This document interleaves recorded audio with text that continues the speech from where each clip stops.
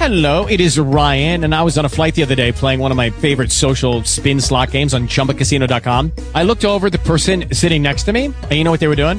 They were also playing Chumba Casino. Coincidence? I think not. Everybody's loving having fun with it. Chumba Casino is home to hundreds of casino-style games that you can play for free anytime, anywhere, even at 30,000 feet. So sign up now at ChumbaCasino.com to claim your free welcome bonus. That's ChumbaCasino.com and live the Chumba life. No purchase necessary. VGW. Void where prohibited by law. See terms and conditions. 18+. Talk shoes. Recorded live. Hello everyone, it's Marc de Bruin from simplifyinglife.com.au, where it's all about simplifying life. Today I'd like to talk with you briefly about a topic I get confronted with quite often when working with clients, the question of how to be present, or actually how not to be not present, if that makes sense. I'll tell you a quick story that sort of makes this clear. Had a chat with a client today, and her problem is about moving forwards. She's got a couple of things to do. I can't share too much of it for privacy reasons, obviously, but she's quite anxious and not looking forward to taking the steps toward what it is that she actually does want to achieve. And I asked her why that is, and she gave me all sorts of reasons from the past and saying, oh, look, it was my parents, or it were circumstances in my younger years, it was the fact that my grandmother didn't allow me this, or I didn't have the right upbringing.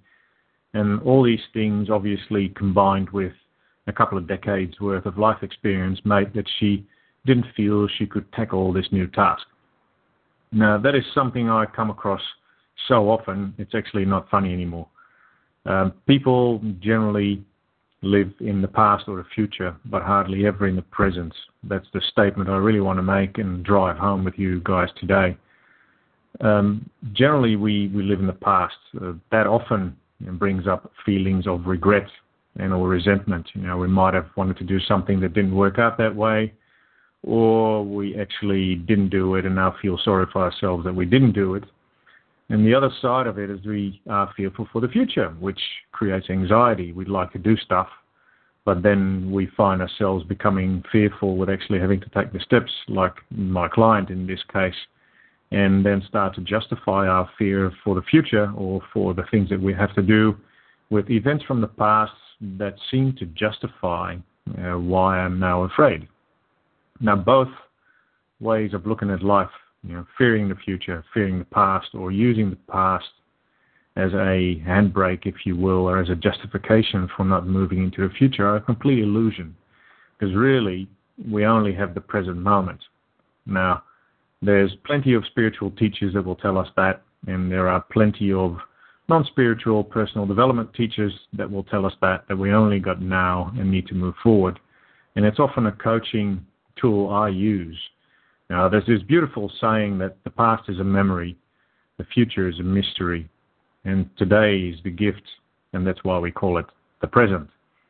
And really, once you start to look at it from a mindfulness point of view, mindfulness in a cognitive behavioral point of view, that is really what we can work with. My client was using her past life and events in her past life as a reason to say, look, I can't move into the future. Another argument she used was that until she knows what causes her fear of the future, she won't be able to move forward. Or in other words, her statement was that she would actually be willing to take the steps necessary to create the life that she wants if only she understood what's holding her back. Now again, like I said just now, both are a complete illusion. My stance has always been, not only in my own life, but also with clients, is like, why don't you just start from today? Take today as the starting point. Feel the fear. Yep, you have made a plan. You have decided for yourself that you want to move forward, you want to go somewhere, and now you feel the fear. My question generally to clients is, does it really matter what brought that fear on in order to move forward? No, I don't think so. Now, I'm not that rough and nasty with clients generally, because we generally will talk through these fears and try to resolve them for them. But really, folks, when you look at it, today is all you got, and that's where you got to start moving forward from, regardless of what it is that you have been through right now. The only time when you start to fear moving forward is when you constantly hark back to the past when things didn't go the way you wanted. Stop doing that. And I know that sounds easier and more simple than it might be in real life, but even taking on the idea that the past doesn't have to stop you from moving forward can already be a liberating one. I know that in previous years, when I was a young kid and even up until my late teenage, early 20s years, I used to be terrified of public speaking. That's not a handy thing if you want to become a litigation lawyer and stand in court. That's actually not a handy thing either if you want to become an international coach and counselor and talk to audiences worldwide. So I knew that I had to do something about it, and I did. Now, am I so good and so great? No, I'm human as anyone. I was terrified to actually take public speaking training, become a member of Toastmasters, and overcome those fears. But it was the only point that I had to move forward from. Now, being mindful, using mindfulness as a tool, which is what I teach, and using cognitive behavioral therapy tools, which is what I practice, as good strategies to overcome those fears will actually help you. Mindfulness, in a simple way, just says, look, be present. And again, there's way more to it, but mindfulness allows you to get your thoughts out of the past, get them out of the future, and come into today by being mindful, being aware of how your body feels, literally how your body feels. Only that. Cognitive behavioral therapy, or cognitive behavioral tools anyway, will help you to reperception, if that's a proper verb, but to actually restructure the way you think about the past and the future. In combination, they can actually help you to break free from the shackles of the past, thinking in terms of regret and maybe resentment. And it can also help you break free from the shackles towards the future, which will create anxiety if you hold on to things too much and think you can't achieve them. Today is all you got. Today is all you can move forward from. Being mindful of your body sensations and still holding on to an intention for the future of things you want to achieve are really the only two things you need.